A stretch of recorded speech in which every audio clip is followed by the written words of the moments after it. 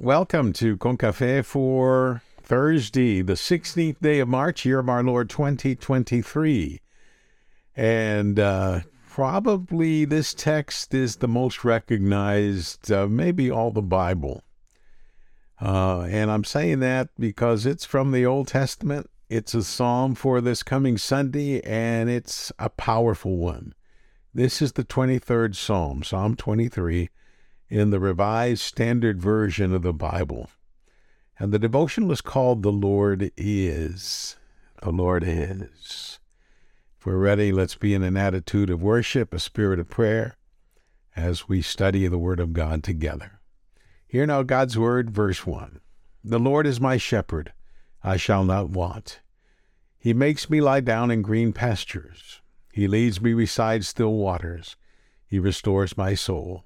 He leads me in paths of righteousness for his name's sake.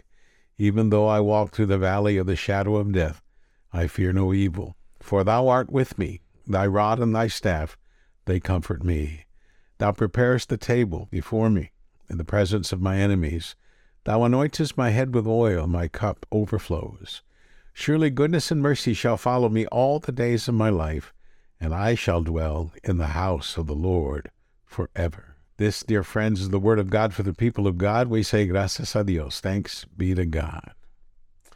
Well, friends, did your father or mother ever sit you down to explain who you were, what you were about, where you came from? Was there a particular phrase or statement that she or he made that has stayed with you all these years? In my experience, it was more on a need-to-know, on-the-go basis.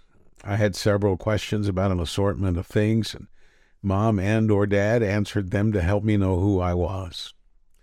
I was told all the time that I was loved by them and that they would take care of me, protect me, provide for me, and they did. And I told them that I loved them as well. My mom taught me this psalm in Spanish as a way to help me define who I was. Can't remember how old I was. I may have been 5 years old when she taught me this in Spanish. And later on in Sunday school, I learned it in both Spanish and English. And there could not have been a better resource than this, for this psalm has life pretty much covered. Let's see how we can be blessed with the truths that we find in this beautiful and powerful psalm of David. I made a list of several things that are truths for us that we should receive, claim, and make a part of our life. Number one, I am a lamb. Can you say that? Can you look in the mirror and say, I am a lamb? Because you are. I am a lamb, a creature of innocence, for the most part, during our early years. A creature of innocence who needs the guidance of a shepherd. We have to acknowledge that. We, as lambs, need a shepherd. Number two, the Lord is my shepherd. We can't find a better shepherd anywhere, so don't even try. The Lord is my shepherd, David wrote. We believe and we proclaim. Number three, in fact, the Lord is so good, we never go lacking anything. That covers the want part of the first verse. In earlier devotionals, I've shared how my young mind used to think that it meant I didn't want the Lord as my shepherd, but it doesn't. It means I lack for nothing. So stop it. Number four, the Lord knows how to guide me to the best places, especially when I need rest.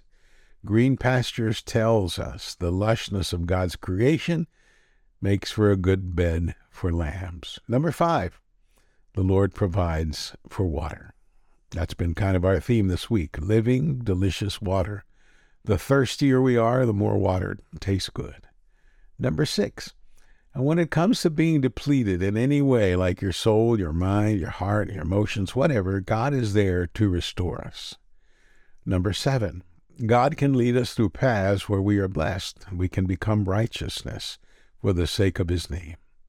The name of God shares goodness and strength. Number eight, even in the scariest of times or days, God is with us and protects us. Think about that. Number nine, evil doesn't scare me, nor should it scare you. God is with us, and he's armed with that which rescues, restores, and fights off all that may come against us. They are no match for God.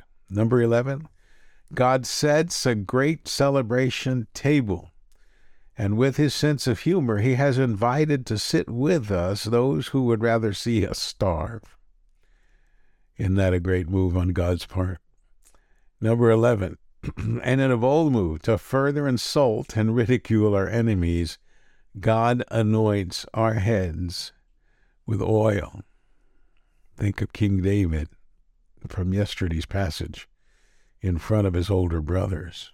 Number 12, God promises that the empty spots of our lives will be filled with the good, necessary things of a faith life.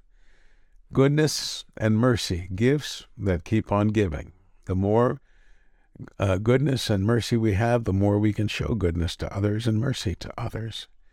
And the last, number 13, God's care does not end with our death.